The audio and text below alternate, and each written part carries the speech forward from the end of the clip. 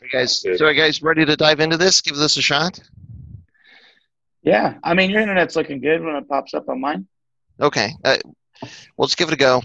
And yeah, hopefully it holds together. I mean, if Tasso can do it with his, mountain internet, which is Yeah, apparently by connecting sticks together and birds yeah. flying.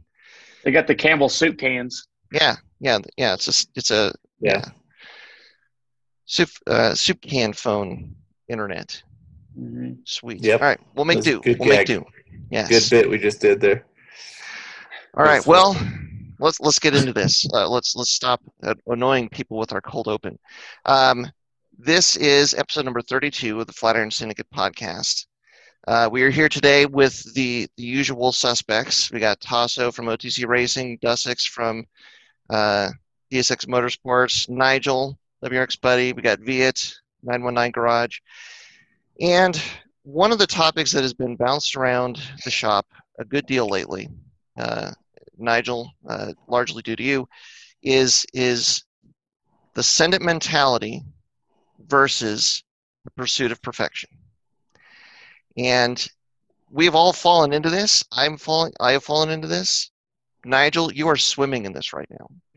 But one of the things we've talked about is just like, man, these are really kind of diametrically opposed things that, man, it's so easy to get stuck in between these two mindsets of just like stick a stamp on it and just send it. Let's go. Like, doesn't matter what the state of the car is. Let's just do this. Or we cannot run the car. We cannot take the car to the track. It has to be perfect before we go. So that's what I thought we would have a conversation about that. And Tasso, you said you especially wanted to be involved with this. So maybe let's start with you. What are your thoughts? Which camp are you in? Well, so for one, I thought we were going to talk about driving send it versus driving perfection. I think that The car build side is good too. We can talk about both. Why not, right? Why not? Let's do it. On the car side, your shit's never going to be done. There's no perfection. There's no True. finish ever, right? So send it. End of statement. Just you're full on short. send it. Yeah. I mean, no, it's to an extent, right? Good episode, guys. Yeah. All right. Bye. Yeah, later, guys. To an extent, right? I mean, like there's safety things to consider, sure, right? Like if I didn't have a fully installed cage, I wouldn't go do my racing. My brakes were really bad. They're never perfect, and I'm always working on them. But brakes are one of those things where, they kind of matter. So, send it with perfection, which is weirdly, and we'll talk about this later, I hope, also the same kind of mentality for the driving side as in the car as well. So it really and it even coming at it from the car standpoint, it is directly relevant to the driving standpoint. But we'll maybe circle back to that. So maybe Nigel, tell everybody at home why this is kind of where you're living right now. Every single thing on my car is like a decision whether we just do it as is and get it ready as fast as we can, or take the time to perfect it and make sure it's not going to fail. Every single thing in the car, top to bottom, that we've had to look at, like even down to like, routing the AOS lines, like which hoses we want to get. If we want to reuse these hoses, it's easy. We don't have to run to Napa to get new hoses. Just send it. It's fine. It'll be fine. Right. There's only like a little kink in the hose. It's okay. But what it comes down to for me is like, I'm not the kind of person that's ever going to do it again later. Like, I hear a lot of people say things like, well, just do it this way for now. And then later on, when you have more time, take a second look at it and fix it the better way that time. I'm never, ever going to look at it a second time. That future thing doesn't happen. If I don't do it right the first time, it won't get done again at all. And then I'm having to do the work from the start the second time. And I don't want to do the work in the first place. It is a really good point. Because I've had my car for years now, it's gone through a couple of iterations. I frequently find stuff that was just good enough before, and I'm like, what the hell was I thinking? Like, it's that much worse to deal with it even, afterwards. So Yeah. So I guess it depends on your goal, right? If your goal is to just get, in your case, like get to a hill climb, like there's a hill climb in 3 weeks. The car will be ready in 3 weeks to do this hill climb. Send it. Get it ready. We're gonna run it. For me, I'm the opposite. I specifically haven't bought any race tickets for this year because I know the car won't be ready in time in a way that I'm comfortable with it. Right. All year? You think it's all year? Rest of the year? Yeah. Well, and I would say that for my mindset, where this really becomes a tipping point is the concern of causing damage. So if there's a concern about causing damage, then that's where I am hesitant to send it. And I at least want to be confident that I'm not going to cause any damage if I'm going to run the car. Because I kind of to your point, Nigel, I don't want to touch it again, but I don't want to have to touch it again because I took it to the track and I ran the car, but it was distinctly not right and then had a catastrophic failure. But, trying to make sure that everything is perfect and ready to go, I mean, it can be a trap where then you just never take the car because it's just never ready. Yeah. So I'm running into that a bit. Yeah. Because I haven't made it to any events yet this year. I'm probably not going to make it to Grid Life. I'm probably not going to make it to any of the NASA events that I had planned. But yeah, I don't know. I don't think you're that far out. But I mean, the biggest issue right now, the biggest issue is the synchro. The biggest issue is cost. Because now there's more unexpected expenses. So I could buy race tickets and not afford to finish fixing the car. Or I could afford to finish fixing the car and not be able to afford to go racing. So that's kind of the line where I'm at, where like that's where it's not perfection for me, but it's just like making sure it's good enough so that if I go to an event, it's worth the cost of admission. Like I have to factor in if it's an event I'm traveling to, like Ryan can relate to this really well, traveling across the country to go to an event, it's now no longer just how much was the ticket. It's fuel, it's all your expenses along the way, it's buying an RV or a hotel or a place to stay, figuring out accommodations, right? There's so much more in that one weekend of cost breakdown than just like, oh, it's a $300 ticket, just go run it. True. Yeah, and I mean, I don't know if you want to speak to that, Ryan, about the cost of an event and kind of the mindset or how you make that choice of go, no go, especially if there's travel involved. Yeah. I mean, I think it kind of sucks because this weekend is the SCCA Time Trials Nationals. And I wanted to go, but that big part of it, like you're saying, is the cost of it. And even if the car's ready, which unfortunately my car's kind of broke right now, but even if it's ready, like it's still thousands of dollars. Like I figure how much it's going to cost for fuel. Fortunately, I don't have to worry too much about hotel expenses, but my cost for fuel and transport is a lot more than say maybe what Nigel's is because it probably gets better fuel economy, but I save a couple $100 or have more lavish, expense or experience, but it's all kind of like that. I mean, it is kind of expensive and you do think about it, but it's really like the last thing I think about. I get so hyped personally about the events, but I think about that probably too little. And then it gets you in a situation where like you really just can't until you can get back to where you can get back to thinking about it too little. But I don't know. So it sounds like you're maybe leaning a little bit towards send it. Yeah, absolutely. Yeah. Well, and I guess to your point, Tasso, I mean, it maybe at this point it's worth kind of bringing it to the driving part too. One thing that I've really realized to a large degree in the last couple times that I went to the track, which for me it's been a little bit, but if you're concerned about the car, like it's so easy if you're worried about the car not being ready, not being perfect, to have that be your focus instead of being on track and doing what you need to do on track. And then all of a sudden, I find myself driving in the gauges.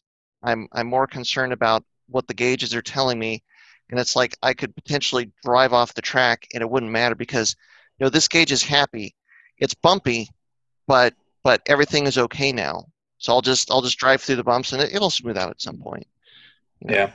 Or you hit a Yeah, cow.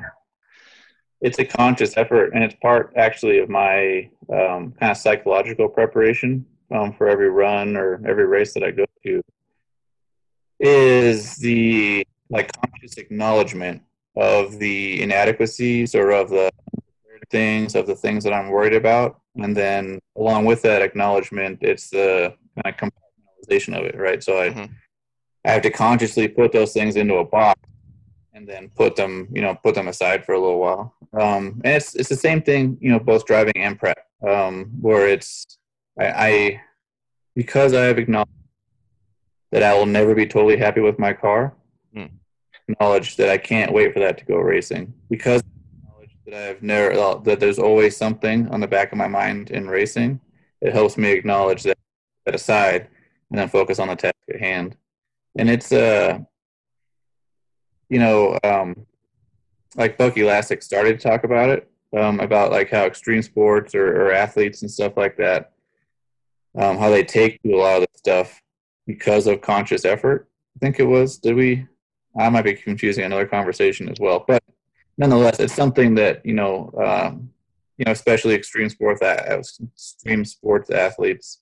just because I'm more familiar with them. But I'm guessing any athlete at a high level, or any driver at a high level, anyone that is functioning at a high level, a large part of what they do is acknowledgement of shortcoming.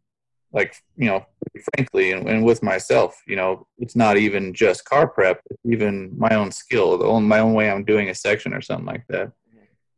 There's a number of things and any number of facets that I acknowledge and then have to move them aside so that I can focus on the task at hand. And it's part of actually also, I think, what draws a lot of people to this kind of activity is it forces you to focus, and it forces you to put other stuff out of your mind if you want to do it successfully. I listened to a podcast not too long ago of Ryan Hughes, the motocross guy, was with this other guy, and what he was talking about was that, and kind of the meditative aspect of any of these activities that require your full attention. So to your question, for me, it is a big part of my conscious psychological preparation. My purposeful preparation is not allowing myself to look at those gauges, not allowing myself to be focused on, oh, this isn't going to be quite right, but instead focus on, okay, clean braking markers, clean lines, stay on the high traction area, stuff like that, and focus more proactively versus worry about stuff. You know what I mean? For sure. It's one of those things that I really became aware of, like thinking back on the last time I was driving when I was worried about my car, because like, man, I mean, I don't know what I did. I could tell you what happened with the gauges, but just actually being on track, I had no idea. And it's just, my focus was not there. And that's like, so I think just from a driving standpoint, kind of you have to make your decision about like, the car's going to be perfect, or I'm going to put it out of my mind and I'm just going to go and do this. And then you have to apply your driving, just once you've made your peace with that decision. So I can apply it to both here, because like I know that I have to have some higher level of like comfort with what I've done to the car to make sure it's going to make it through a weekend, for example, because I know that on track I have zero mechanical sympathy. On track, I'm going to attack the curbs if that's the faster line. I'm going to drive into the dirt if that's the fastest line. Like, the car is going to get the crap beat out of it every single lap, because I have that comfort that I've spent a little bit of extra time or money or effort or whatever building the car to handle my particular driving style. Yeah. And I mean, there's reality to that, and it's another thought I had.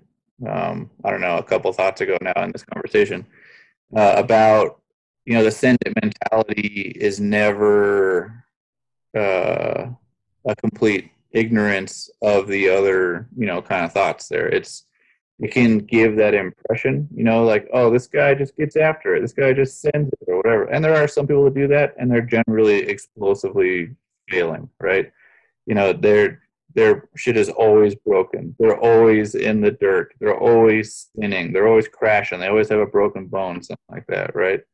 Yeah, there are people that are like that, but for a lot of the time, you think to yourself, man, this guy seems like, or this person seems like they're always out there on the weekend.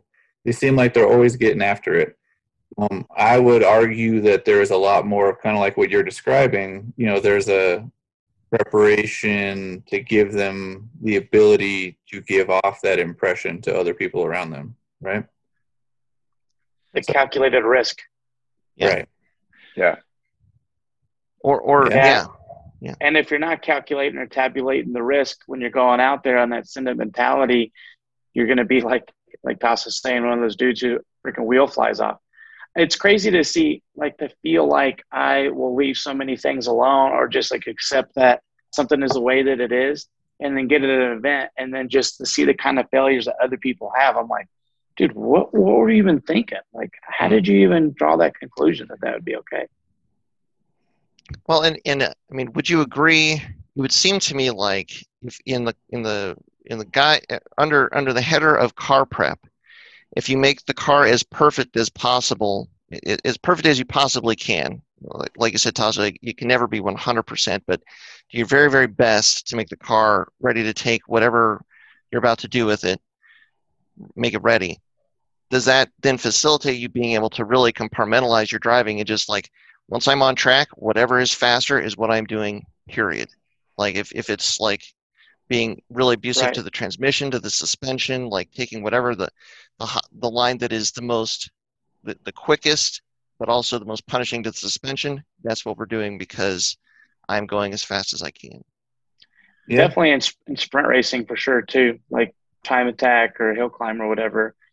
You have to be a little bit more reserved when you're driving an endurance, which I think Tasso can attest to. But I was getting into a car right after we won't mention his name, driver, and the driver's telling me, man, the brakes are really warped. It pulls hard to the right.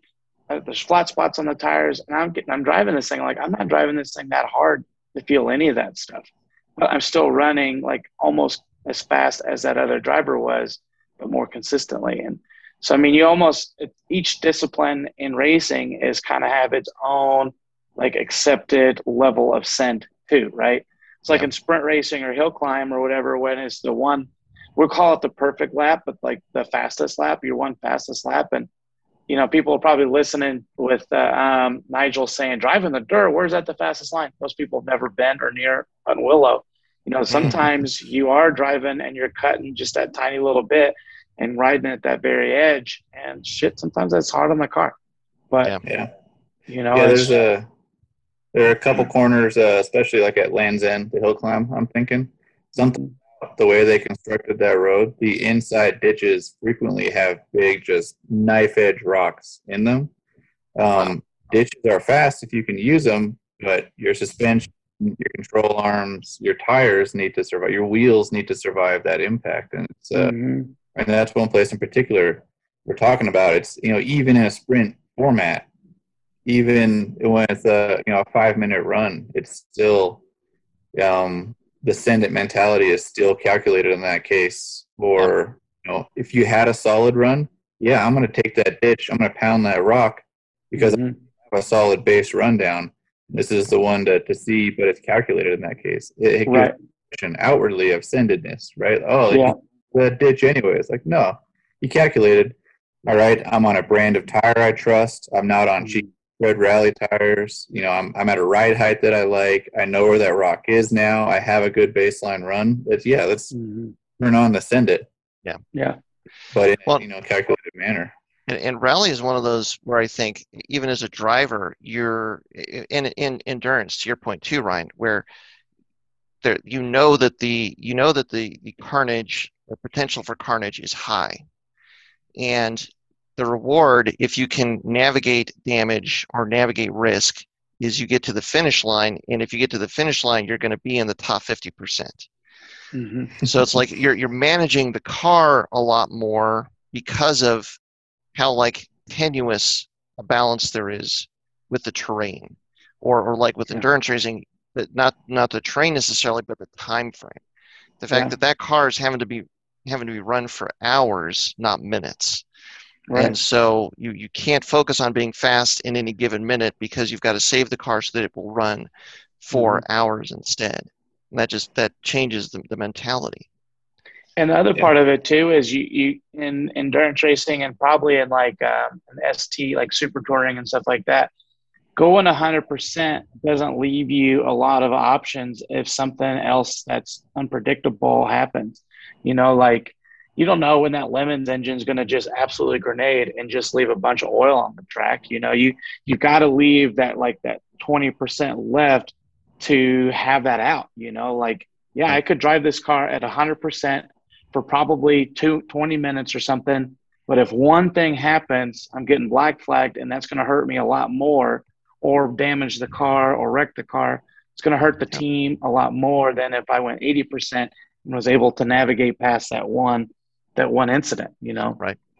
Do you think that send it mentality is different in endurance racing for like, you know, maybe making the fuel last a little bit longer, like sending it in terms of like pushing the limits of your tires? Like, can the tires last another stint, or you know, can you stay out for a couple extra laps? Like, is there still that kind of mentality there? I think where you get the biggest send it mentality in endurance racing is passing because you have to, I mean, that's that calculated risk, right? You're like, all right, if I pass on the inside and I have to do 2 tires off, what's that curbing going to be like? Or if I'm going to pass on the outside, am I going to have enough room for this dude to see me so he doesn't slam into me? I think the biggest send it aspect of it is because there's no such thing as the perfect pass, really, you know. So you have to you're make and do with a lot of these different things. And the biggest thing that you're working against is the other human variable, you know, the other driver that's on the track and stuff, and whether they see you or not. I mean, a couple of times when I felt like I could have just like pushed, like, dude, get away, like, give me some room, like could have pushed against their car to get them away from me. Like, that's how close some of those passes were. So, I mean, we did take a chance on the fuel in the purple car that did win the endurance race on our team with the fuel. And it was like, all right, once you get that guy in your rearview mirror, you just pedal the car just enough to stay ahead of him. But up until that point, though, it was like, well, we're going to go as hard as we can until we pass that guy. And if we happen to run out of fuel, then I guess we lose. But instead of getting second place, you know, it was either first or nothing, you know, from that perspective too. And it's crazy. I mean, to think about it like that. Yeah, that's calculated though. I mean, it's exactly. It's a calculated send right there. Mm-hmm. I know the Lawsons have a decent amount of experience with their cars and with Lemons now, and to the point where they field a 2-car team. You know, so yeah, fuel strategy, tire strategy can be a send, but it's a send with whether it's calculated on a laptop or on a legal pad or just in your brain. There's data behind experience and stuff. So maybe that's one point, is that like send it doesn't mean just careless, right? You know, maybe send it can mean like it's a calculated send versus just hopefully it blows up. Yeah. There's that starting to sound like the success for send is you have to take into account all the sacrifices that you're potentially making for that maneuver or that mindset or whatever that be. I mean, you could definitely send it, but like Tasso was saying, without having any understanding of what the repercussions are or what you're really foregoing, you know, I mean, you could have pretty catastrophic failure. Have you guys followed Ken Block's posts he did a big series about the ain't care hashtag and a bunch of like pictures of rally cars or there's a bunch of other stuff in there. But like, cars flinging around with the whole rear end of the car is shifted to the side because he hit a tree and is continuing the stage, or, pieces falling off, or, two tires, like the Fernando Alonso Formula One, where he, in like Baku a few years ago, where he came in, did a whole lap on two tires and then finished the race out and got points from it. And it's like they talk a lot about like the ain't care mentality, where like you're going to push through and you're going to fight for that win no matter what happens. I feel like it ignores the point where like it feels like they have unlimited budget in those situations.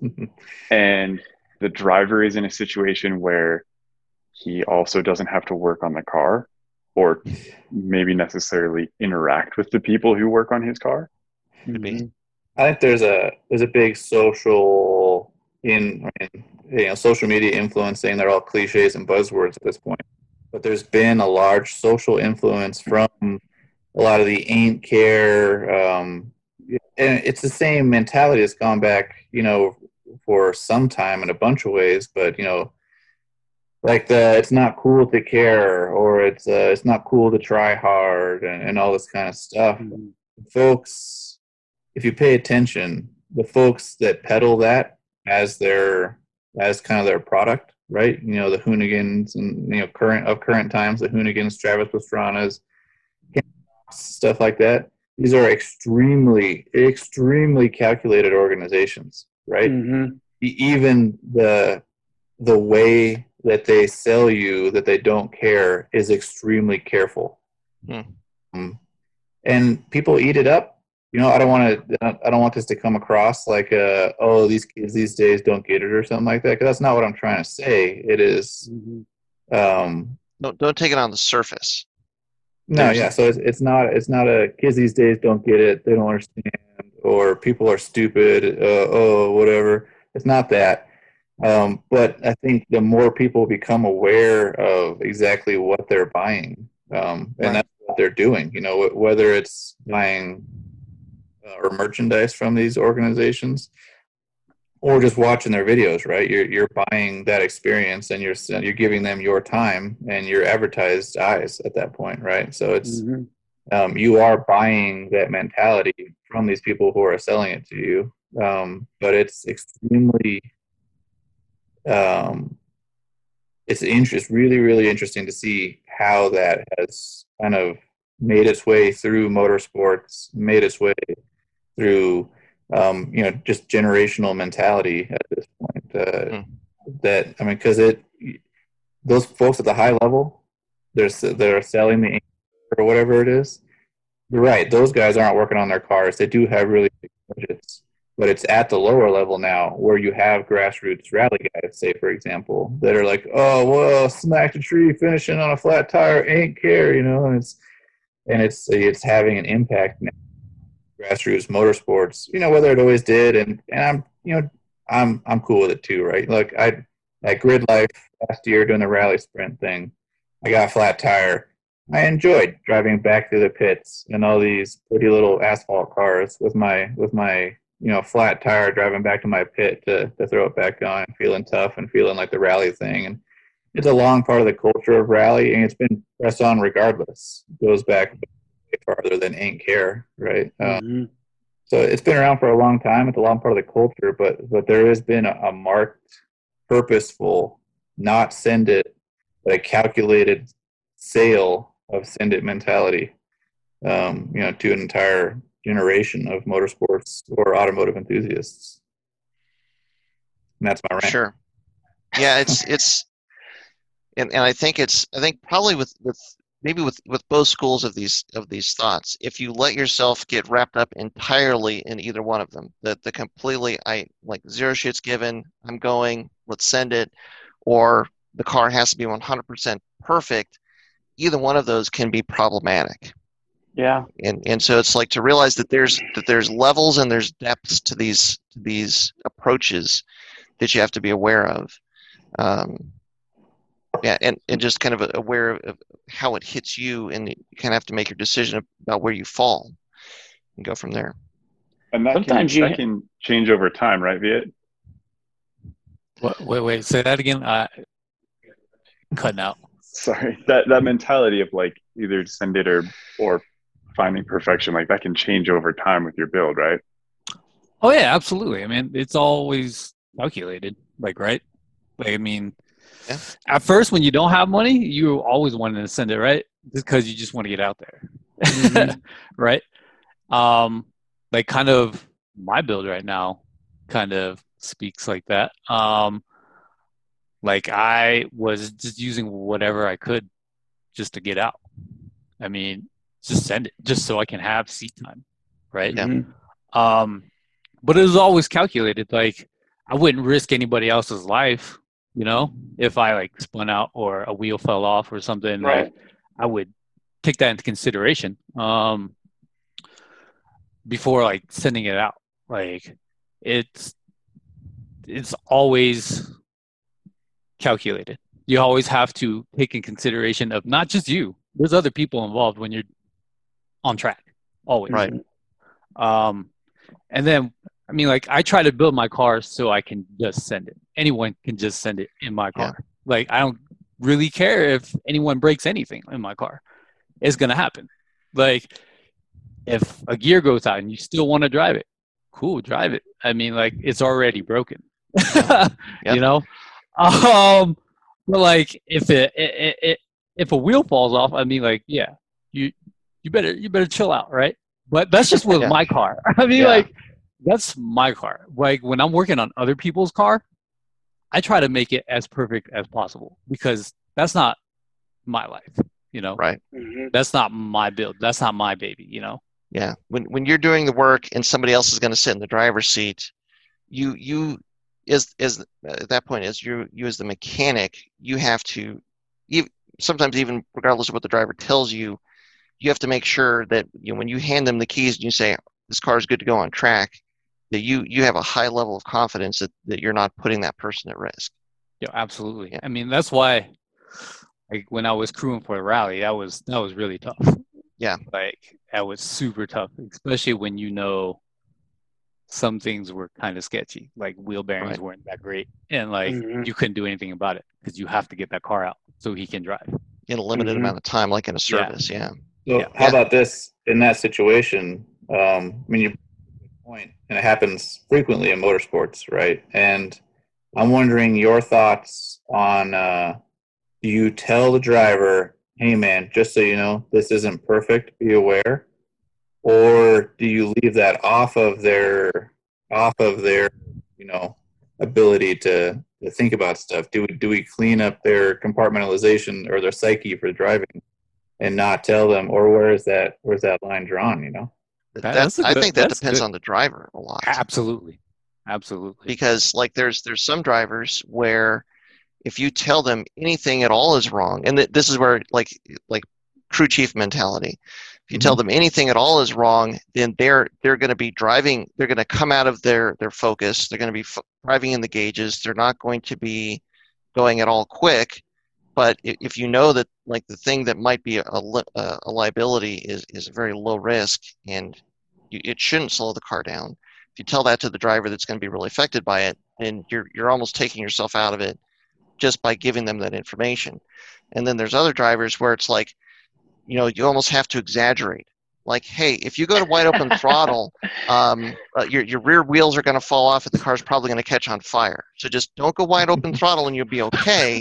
But if you go wide open throttle, I mean, things are going to go very badly very quickly when it's not anywhere near as bad because they just don't have any of that filter. Like they get in that driver's seat, the red mist comes in, and they are just going full beans like from where to go. It's this last rally or this SCCA time trials is kind of like that. I got into a buddy of mine's car and he got into my car and I told him, I was like, all right, man, well, this thing's got a ton of grip. It should be pretty easy to drive. And then don't do anything crazy. You'll be fine. And he's like, yeah, my tires get really greasy. It's got no ABS. And it's really skippy. Well, like our definitions of what was okay and what was sketchy were like totally different. So I get in his car and I'm driving. It's like, oh, this is like easy, like Sunday morning. This thing doesn't skip. The tires don't get greasy. Like the brakes are just fine. He gets in my car and he literally drives it straight off the track with the quickness. I'm like, maybe, maybe we should have had the same. We should have compared notes to see what the same standard is. Greasy tires, touchy brakes, and what like skipping. A car that hops. I think maybe what we're seeing here is it just doesn't matter what you drive, you're comfortable in it. And this might be because now also with the Lemons car as well. I mean, maybe we're seeing a pattern here where DSX ain't care. We ain't care. We got there's this Japanese term, and I've been using it a lot lately, especially here at PPIR. But the term is Genji Jimbutsu, and what it basically means is go and see.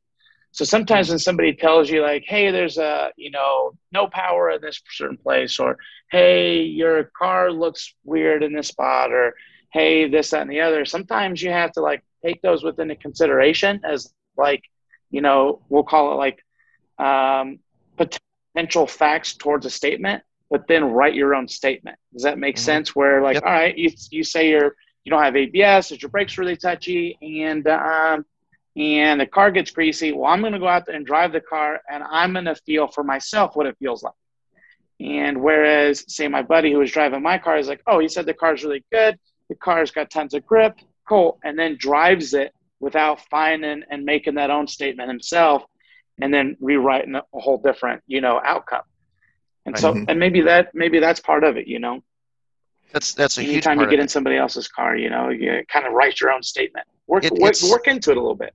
It's a level of driver skill where you can get in a driver's seat of any car and you're going to be able to give the car inputs, like with brakes, with throttle, with steering, and basically like get like an assessment of the car, and then once you have that assessment, then you can drive the car.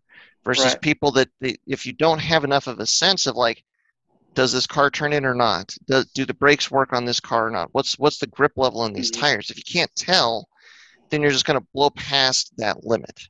Like you could have you probably had decently sticky tires on the car when the guy went off. If you can't tell like what the level of grip is, what kind of speed the car can carry into a corner, you're just going to go blow right past that threshold, and then you're which is adding data and calculations to your send, right? I mean, that's literally what we're driving here is what was the term again? The Japanese calculated send it. Oh, no. Genji Jimbutsu. Genji Jimbutsu. It's a good one. Yeah. That's a really good one. Yeah. There's another part of it too, where like if you have a car and that like relevant, this is very relevant to rally, I'd say, even for like what you said, Via, with the wheel bearing issues or whatnot. So many times, if you have an impact in a rally, and you have a 20, 30, 1 hour service where like the car rolls in, and you have to get the car functional. You've got to get the car to the point where it can get from point A to point B. Sometimes even quickness doesn't matter, because with the rally, it's like, if you can just get through these last two stages, then you have overnight to work on the car and you can get it better. But if you can't get through those last two stages, now you DNF for the day, might DNF for the rally. So now it's like you just have to get the car through. So mechanically you can do what you can, but then as a driver, you can get in the car and you've got to think, okay, well, I've got to go quick enough that I'm not a hazard to people, but I've got to kind of nurse this thing through to get to the end of these two stages. And that's where like the Genji Jimbutsu would come right to the top, is like you've got to get in that driver's seat. Right, they did stuff. Hopefully it's better. Hopefully it's different. But I've got to assess this car now, get that data in, and then now apply that data to these next two stages so I can get through it. Yeah, absolutely. It's or you're like me and you do all your own work, so you don't have an opportunity to not work done. Yeah, I mean, rally is such a difficult discipline to drive in, especially like if you don't have a very large crew. Yeah, I mean, just the it's a long, tiring, hot day. For sure. I like that. Yeah, and I think we've summarized it here on the podcast too. A rally is basically a car crash that takes place over about 150 miles. Yeah. Or multiple. Yeah. Sometimes multiple car crashes. Yeah. Yeah. So one of the things that you were kind of mentioned there that I want to touch on too is that you kind of take that sentimentality in the sense to like you're not in a perfect car and you're not going to drive the perfect line and you're not going to have the perfect day, but what's the value in still pushing it, still going to that next level, and like, okay, I know that these are the tools, I know what I got with the car, let me see what's really there and then go from there. Like sometimes there's that value. And like I'll take a step back to my time trials I just did in the yellow car a couple weeks ago or a week ago. I had this moment where I was on a flyer and I was going to upset and topple Scotty with a car with no aero, with less power. I'm like, let's go. Yep. And traffic was happening right in front of me. And I was like, well, I can either back off and just say, okay, and set it up, but you never know what the next thing, what lies beyond that. Or it was send it, and it might not be the best outcome, but it's going to be my best outcome up to this point and maybe the only chance I get. And so I did that with the yellow cars coming in Pueblo into turn 9 and turn 10. And in the turn 9, I had to take the inside line on this car. They pointed me by, but drove deep in the brake some. Took the inside line. I got onto it, dropped 2 tires is all off the track. I just stayed into it. The car jumped back on. It kind of jumped a little bit more. And I didn't run the 38 that I wanted, that I had like predicted, but I still ran a 39. And that ended up being my best time for the whole weekend. And if I would just like backed off, I wouldn't have got another run in that session because of the fuel with the car. If I would have just backed off, I wouldn't have ran that 39. And I never got an opportunity beyond that because mostly with the car driving off the track and debeating and stuff, that to get to do it again. So sometimes that you have to have that sentimentality in the sense of like, all right, these are the carts I'm dealt with right now. It's the evil that I know and not the evil that I don't. And I'm just going to, play the hand that I have. And then hopefully I can build on something better than that. But if I don't, I won't regret not making that choice. I think regret's one of those big things, right? Oh, for sure. Well, and so just to clarify, so you debeated a tire in that move? No, I did not. Later, Okay. the car, when I let my buddy drive it, debeated the tire. And so I wasn't able to drive my car beyond that. So I was glad in that moment, like, okay, I didn't run the 38s or the 138 I wanted, but I still ran a 139, and that was enough to get me second place in Unlimited. Yeah. So it's just kind of one of those situations, It's one of those, it's what it seems like? It all is coming down to calculated risk, which I guess shouldn't really be a surprise, but it comes down to calculated risk. Like you have the move, you've got the point by. Can I put 2 wheels off and like what is my confidence that the car can take it and I'm going to be able to maintain control of the car? Yeah. Let's do this, and then you take that advantage. I think it's almost worth maybe after this conversation. So, I feel like the idea between the send it and have to have a perfect mentality is like the send it is like all this variable of like acceptable calculated risks. And then if it has to be perfect where there are no acceptable risks, like it has to be as perfect as it absolutely can be. And there's no room off of that for that acceptable risk. Does that make sense? Like, well, my wheel bearings aren't perfect. I'm not going out. That's a risk. Or we took damage at that rally or whatever, or I'm not going to drive the car into that ditch right there because there could be a rock. That's a risk. Like I'm only going to drive in this very tiny window of acceptable, no risk behavior. I feel like that's it, right? Yeah. I mean, that is the trap. I mean, it almost that it doesn't exist. Yeah. And it, like the other thought that occurs to me is like, you kind of have to take a chance or two and take that calculated risk and go on track, see what you can do as a driver. And then as you do that, you're going to build up experience to know like how much of a risk is this really? Like a wheel bearing. Like one of the things that we've started to realize, especially like on the Pikes Peak car, well, more on the rally car really than anything, is like Subaru wheel bearings can feel totally fine and they are trashed. Like it's like when you kind of like in the rally car, like when the wheel bearing starts to feel bad, it's like this thing is probably going to come out in 4 pieces when we undo this axle nut and pull the axle out.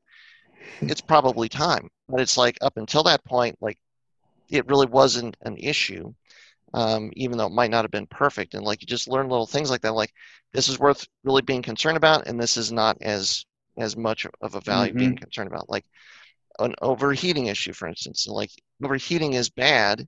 It doesn't necessarily mean that you're not going to finish, but you might cause damage, like that is going to require a lot of going into the engine to fix long term. And then, like, is it worth pushing the car and overheating it to get a result, or do you back off, cool it down, so that you're not going to have to do as much mechanical work to continue to run the car long term? Well, and that's, I mean, you brought up a really good point about that experience too. That experience is a really important set of information to help you take those calculated risks. It's something we talk about at work all the time, or any kind of situation where you're taking risks, whether it's motor racing or whatever. And then slideshow, right? It's when you can have the numbers of, I know that whatever, water boils at 212, coolant's going to raise it to this temperature, radiator cap's going to raise it to this temperature. Now is when aluminum melts.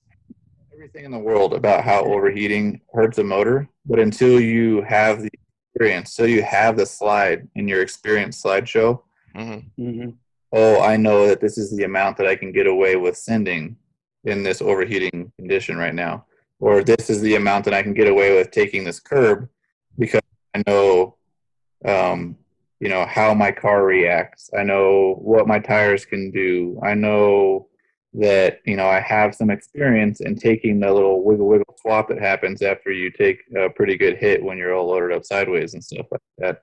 You had your own mental slideshow to make the assessment in the instant. The other factor, like especially in that case, that comes into that calculated send, is the time decision triangle, where oftentimes you're having to make the decision you can with a really limited amount of time, So picture that, that triangle where, like, as time goes on, I'll go the other way. There you go. As time goes on, you have fewer and fewer decisions. You can make the best decision you have right now because you have some decisions to choose from. If you had waited a little bit longer and you hesitated, or you kind of balked at the situation, and suddenly you weren't committed to either a pass in the corner or to checking up, then suddenly you're just going to rear end the guy. I mean, that's the point of that. Is you didn't go for the pass. You didn't take that calculated send. You didn't pull back because you calculated the send wasn't possible, and you ended up in the worst of all conditions and just rear-ending the guy instead of doing the other. So having that slideshow to draw from, and also having that awareness of, when you're having to make that call in the moment, having awareness of those things allowed you to make a calculated send that in this case wasn't perfect but paid off, A good decision right now is better than the best decision too late, and especially in your case, you weren't going to get another chance at that.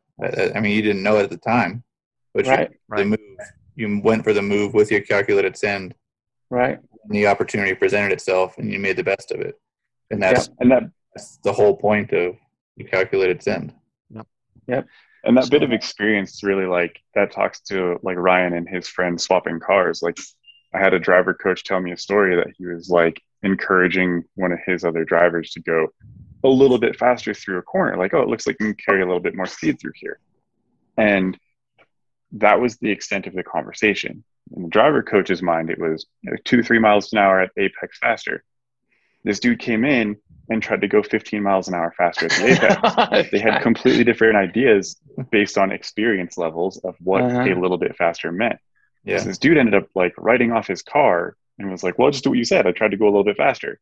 In his mind, in his limited experience, a little bit was still like, it's only 15 miles an hour. Right. That's like crazy. So, but now imagine his experience slideshow is expanded so much, but also, like, not a very calculated send, I would imagine. The coach had a much more calculated version in mind, and the student math didn't add up. It's almost like you need to drive and you need to get the seat time and you need to get out there so that you can build up your calculation ability in the moment. Like that's it, and I mean, really, like driving experience is knowing what those calculated risks are, knowing what those decisions are. So we have a joke here about like how much built. Yeah. Like how much built is your car, your motor, whatever. But like the perfectionism kind of goes on to that side of it. But then there should also be a second half of that, which is like how much send. How much send? Yes. Like, are you going to go full send? Like, just throw everything to the breeze and like you were saying, like if we run out of fuel, we lose. That's like full send mentality. It's all or nothing. We're going to win or we're going to be dead last, and there's no in between. Or is it like exactly? Or is it like 90% send? Yeah. Like just leave a little bit left, because I know that if I do too much, I'm going to have everybody who's working on my car pissed off at me, and they're not going to want to work on this car when I break it again and I have to do all the work myself. Like, yeah. And it's just, it's experience. I mean, I don't think there's an answer other than experience, because like you can't make a really educated decision without having a basis to make that decision. And so it's like instead of a decision triangle toss, it'd be like a decision, I don't know, octagon, where 7 of the decisions aren't even in the triangle. You're like, what do I want for lunch? And you just go off the corner, because like, well, that has nothing to do with what you're doing, but you didn't even know that because you just have no basis for comparison. Yeah. And you've got to build up that experience, build up the basis for comparison. That decision-making triangle that Tasso was talking about kind of reminds me of that choice I made to pass that Mustang and go for that 139. But it also reminds me of the time that I'm going to call him out a little bit, that Nigel he decided last minute that he was going to make the pass on Fiona at Road America and ended up blowing his transmission because of it. And it's kind of one of those things. It's like, as he's saying, Nigel might have been thinking, and maybe you can talk about it here, but like, this is the result if this works well. This is the result if it doesn't work well. And unfortunately had the doesn't work well result. And I got lucky and had the works okay result. But I mean, it is really like that. Like you can see it in Nigel's video, and even in my video, there was like definitely a moment where it's like, I'm going for it. And then Nigel's like, at the very last minute, Nigel's like, well, Fiona kind of helped make that decision for you too, I think, right? Because she literally is like, oh, I'm going to go right here. And Nigel's decision triangle, which now was a much smaller, much pointier triangle, like a flat line, turned into that, like, oh shit, I can't go for it. And I mean, that's just that experience, like you're saying, you got to get those, it almost seems like if you try so hard to have that expectation of what perfect is without driving at all or having any coaching or any education or any background, your definition of perfect is probably not acceptable to somebody like, say, Tasso, whose level of senda is so much broader than maybe somebody's definition of what they think is perfect is without experience. Does that make sense? Yep. Everyone's pursuit of what the ideal situation is continues to grow when they live through kind of less than ideal situations that turned out okay, or less than ideal situations that turned really bad. Yeah. I think it's what happens when like 2 different decision triangles overlap, and like talking about another person making a decision. Like, I'm basing my split-second choice on what they're doing in this moment. Mm-hmm. They're basing their split-second choice on maybe what I'm doing, maybe something else. I don't know, because they have a different triangle than me. Yep. Mm-hmm. So like, there's so much more to consider than just like, if you're on a track day on your own, there's a whole different set of decisions that you can make based on the cars around you, because their reactions and interactions are going to be completely different than the cars that you see in a time trials event or in an endurance racing event. Yeah, or a driver that you've been on track with multiple times and you know what their behavior is like and what their experience is like, versus a driver in a car that you've never seen before and you have no idea what their behavior or experience is like. You don't know what their triangle is, or if they have the decision octagon. Yeah, exactly. What are they thinking about? Do I want mayonnaise or Dijon mustard on my sandwich? Oh shit, there's a car. Yep. Well, and so we talked about it now. Hold on, I want to ask this question, and this might be too big because we've been going a little bit. to what degree do you think you have to have a mechanical understanding of the car or how the car works to really make an informed decision in some of these situations? Or do you think that your experience in the driver's seat is really all that matters in that moment? I mean, related but parallel. I mean, you have to have, if you're going to make the send it decision based on a mechanical condition, you need to have mechanical experience. If you're going to make the send it decision based on a track dynamic or track awareness of somebody else or our past or something like that, then you need to make that send it decision based on that experience. It's in any situation, the decision that you're having, the calculation that you're having to make needs to be based on the experience with that situation. I mean, look at all the pro drivers out there who don't know anything about cars, though. You know, like literally pro drivers will hop in these cars. Some of them are like 17 years old, don't know anything about the mechanics of it. So they don't have like a level of send it. Their send it is just like, I go out and drive, like that send it and that perfection. That's not even like a window for them. You know, that's just what they get paid to do. And it comes down to like the engineers and the crew chief and stuff. They're making, like John said before, they're making that decision for that driver, even though that driver doesn't get to make that decision up front. Like he doesn't have the knowledge. You know, like when you're a kid, maybe you just want to grab the hot stove, but then your parents slap your hands like, hey, you don't know yet that that's too hot for your hand. And so in those pro teams, sometimes those drivers don't get they just reach for the hot stove all the time. And instead the crew chiefs and engineers are kind of trying to steer them away from it with knowing the knowledge about the car, making sure that the car, like being comfortable saying like, you know what, this car is just not safe enough for somebody who doesn't know that the oven's too hot not to touch it, you know? If you said to a driver, you know, hey, the wheel bearing looks like it's going to let go, does it matter up front if the driver knows exactly what that's going to do to the car's handling, or in one turn when they figure it out, is that enough? Well, and what's interesting is we actually ran into that scenario with a Pikes Peak car. Unknowingly, that was the issue. But the issue was, this is a handful of years ago, our driver Scott had this issue where he had to double pump the brakes on one corner. It was the same corner, and it was almost every time he hit that corner, but it was only that corner, and we were bleeding the brakes like crazy. We were looking at the pads, looking at the rotors, and what we ended up finding, and I think this has been a couple of years ago, but if memory serves, it wasn't actually until we got the car back after race week. So it's like, from a driver's standpoint, I know that I have to double pump the brakes on this one corner. I don't know why, but I know that I have to do it. I'm going to do it because if I don't double pump them, I don't have brakes at this corner. And what it ended up being, we put it back on the rack, and we're going over the car like a week later and realized, wait a minute, this wheel bearing is bad. Yeah. And we took it apart and like, this wheel bearing is destroyed. I bet you this is what was causing. So something is like a bump right before the corner, or something was setting up the wheel bearing so that the rotor would wobble just enough to the point where in that one circumstance going up that one corner that he was getting the pads were getting knocked back. So he had to double pump the brakes, but it was okay everywhere else. Yeah. It didn't stop him. He knew what he had to do as a driver to deal with the situation. And in that case, it was a limited enough window that it was manageable. I would argue that that's a calculated send on his part based on experience, though. I mean, it's,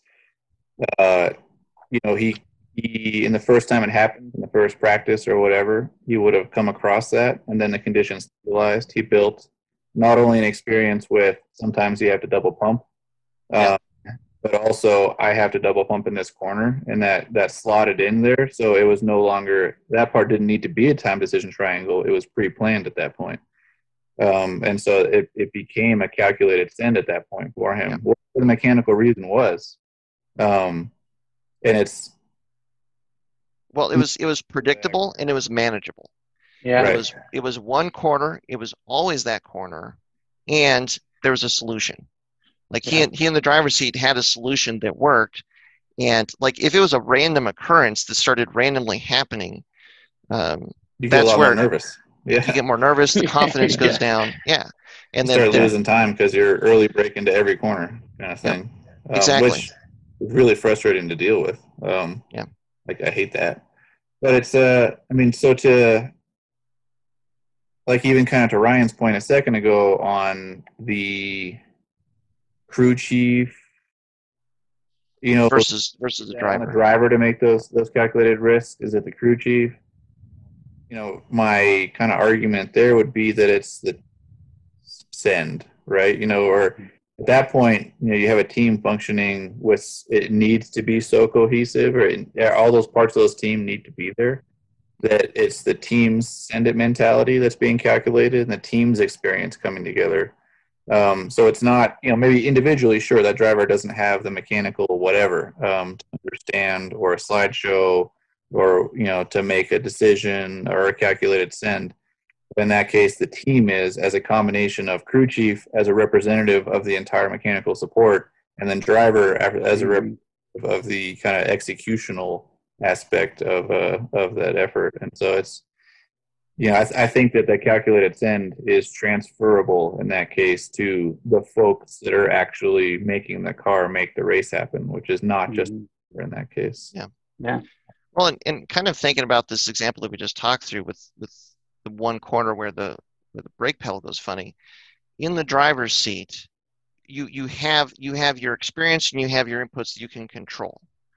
And if you can manage the car based on your inputs that you can control and what you could feel from the car, that builds confidence, even if it's not an ideal situation.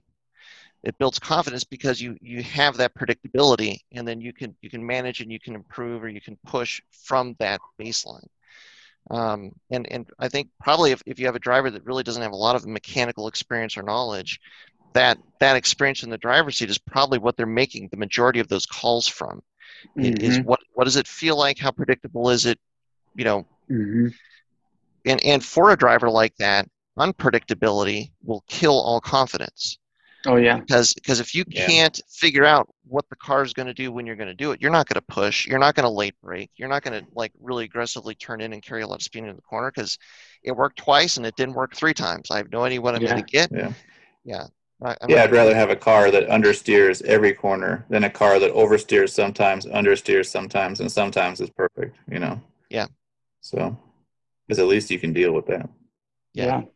But to a certain extent, like as if where you can help yourself as a driver if you have mechanical experience is when you have some of that odd behavior. If you can pay attention to what you're doing with the car, what the track is doing, what the road is doing, whatever. Sometimes that can give you some clues as far as well, this is why it's always oversteering when I go turn left, but it plows when I turn right. There's something that's causing this. You know, it gives you more to kind of pull from, maybe to talk to the crew chief or whatever, try and find out what the issue is to correct it. You know how like when you apply for a job, they a lot of times, or maybe sometimes, but or say like this is the college level education you have to have, or like 10 years of experience, you know, or a combination of the two, whatever, to be qualified. I mean, you could probably almost say that with driving. So like we're all down looking at this list of smiling faces, bearded faces, and realize that we don't have college education level driving experience, and we don't all necessarily have college level education mechanical experience. So having a little bit more mechanical knowledge might make up for a little lack of experience, or having more experience makes up for a little lack of that mechanical knowledge, but they kind of work hand in hand. And if you're really strong in one, it can help you with the other and vice versa. I mean, like those pro drivers, for the most part, with the exception of maybe the gentleman drivers, a lot of those dudes are in that seat because they've got a resume of experience that dates back decades, you know, and for us amateurs, you know, and I'll just pick on Nigel a little bit. Nigel's mechanical experience is a little on the low end, and he jumped in and like wants to have the big experience, and he kind of had to deal with and kind of grow with those things together. And he's more on the like, I want it to be more perfect. And maybe me and Paso, who have maybe a lot more mechanical experience, are like, fuck it, like I know what's going to happen when my wheel falls off. And if it's the left one, I'm going to go to the left. And if it's the right one, I'm going to go to the right. I mean, I've lost wheels before, so I have that experience. So. Yeah, so both the experience and the mechanical aptitude, I think, kind of helps quite a bit with that, that pyramid of knowledge as we attack this. But from an amateur level, I mean, it's super advantageous to have both. And but it's easier to learn stuff, and I don't know, it's just like it takes time no matter what. And I think that's just the way it is, Well, it's something we've talked about now for an hour. We've kind of talked around and said it in a bunch of different ways, but for the person that's still sitting here, like, hey, what's the answer to your question? You can't overstate the importance of experience. It's really important, right?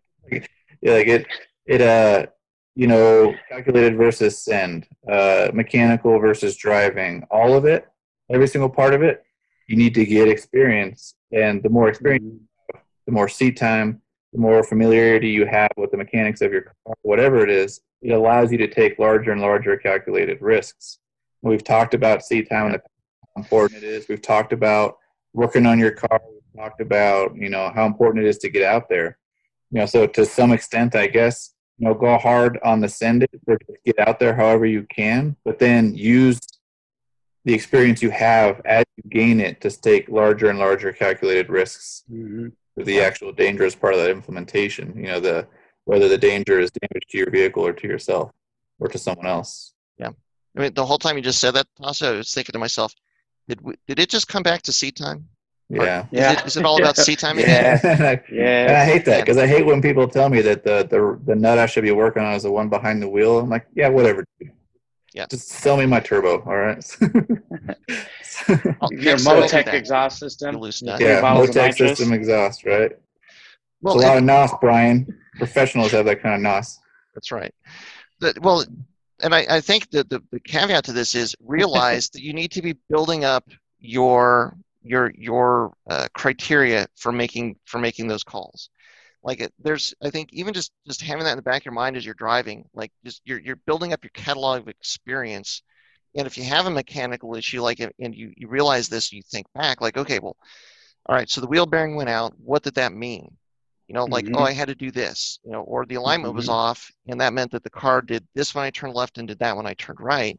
You're building up your experience, you're building up your catalog, your slideshow of experience, so that you're going to make a better decision next. And I think maybe that's the biggest thing to take from this conversation is, like, it is all calculated based on your experience. And so, like, make sure you're paying attention to all of that data that you're taking in the driver's seat or with the car every time you go out, because you're going to be better the next time and the next time and the next time if you can kind of keep that all together. Yeah. It's like science, you have your educated guess, and when you're in fifth grade making a thing about, solar systems versus when you're in college talking black hole physics, your educated guess gets more and more refined the more you learn through experience and education, where it might not be that you have this. You might have went out on this, like, your very first time. We're like, all right, well, John says, let's go and send it. It's not going to be a big risk. I'm just going to go out for it. But maybe the risk was like infinitesimal and you had no idea, like fifth grade understanding of solar systems. But as you get more and more experience and stuff and you can hone in on things, your risk, which seemed really small before, now it's a lot easier to gauge how much of a risk it is. Because that's, I think, really what it comes down to, right? And the accuracy of your guess. Even So there's your wag and your swag, your wild ass guess and your super wild ass guess, and so, like, when you come in there, you just come out with that.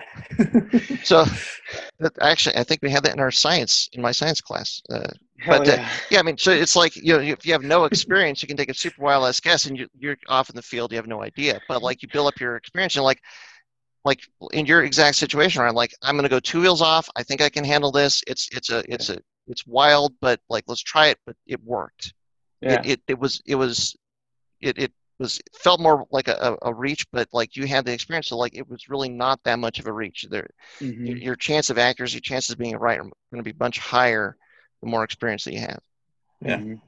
Yeah. And when you see someone that you think is sending it, as long as they're not a total fool, it's because they made that they made that same decision based on the Mhm. experience that you're gathering right now. You know, Mm-hmm. Well, Like, and don't worry, you'll understand black hole physics later. someday nobody Well- understands black hole physics. Craziest Right. class I took in college. I'm not gonna lie. But I mean, it's a conversation. Someone just the other day, I was out riding my bike, and someone asked me, "I don't know how you downhill guys, do that." Like, well, we don't just start out doing it, Right. Yeah. You, Yeah. you don't just start out as a Formula One driver or as a Ryan Dessick. You start out at a track day, start out That's right. at a SCCA rallycross, and you knock some cones over, and you do a bad job, and then Yeah. and then how do I get better? Keep doing it, Keep doing it. Yeah. or it Keep won't. hitting those cones. Then Which- there's going to be a time when you're right. like, I didn't I- hit any Yeah. cones. Holy shit. Maybe you just Right. suck, but probably not. Probably you Yeah. just do it more, So Man, doing it. I still can't Seat believe it all time. comes down to seat time again. Yeah, I don't know. It's almost like seat time is important. It's Nah. almost like. One variable we didn't talk about is having a professionally built car with somebody with no experience. Like that situation doesn't really work. It works the other way. A professional driver with maybe like a clapped out Lemons car, Sure. that can kind of work, but the other way, like how many GT3 cars do you see out there getting wrecked by just rich dudes? Like shit happens all the time, Well, Yeah. and it's for exactly the reason, like when you talk to your buddy, like the car, good level of grip, the car handles pretty well. It's it's predictable. You should have a good experience and just right off the track. Yup. Yep. Yank. Like it's like he took a swag, but it was like he No. thought it was a wag, but it turned out it was a swag. yeah. You went 15 Exactly. miles an hour too fast through the apex. Yeah. If Mhm. he's lucky, it was only 15. Yeah, Oh man. it's Well, all right. Well, as we- the Japanese say, screw around and find out. So That's Sure. right. say it again, Jimbutsu, Ryan. go and What's the see. saying? Genji Jimbutsu. Genji Jimbutsu. Genji That- Jumbutsu. Those are words to live by, right there. All right. Well, I think we've hit this topic every which way we can. So let's call it good there. So thanks everybody for listening. Thanks for sticking around to the end. Thanks to Ryan, Tasso, Nigel, Viet for being here. And until next time, stay tuned with Flatirons Tuning.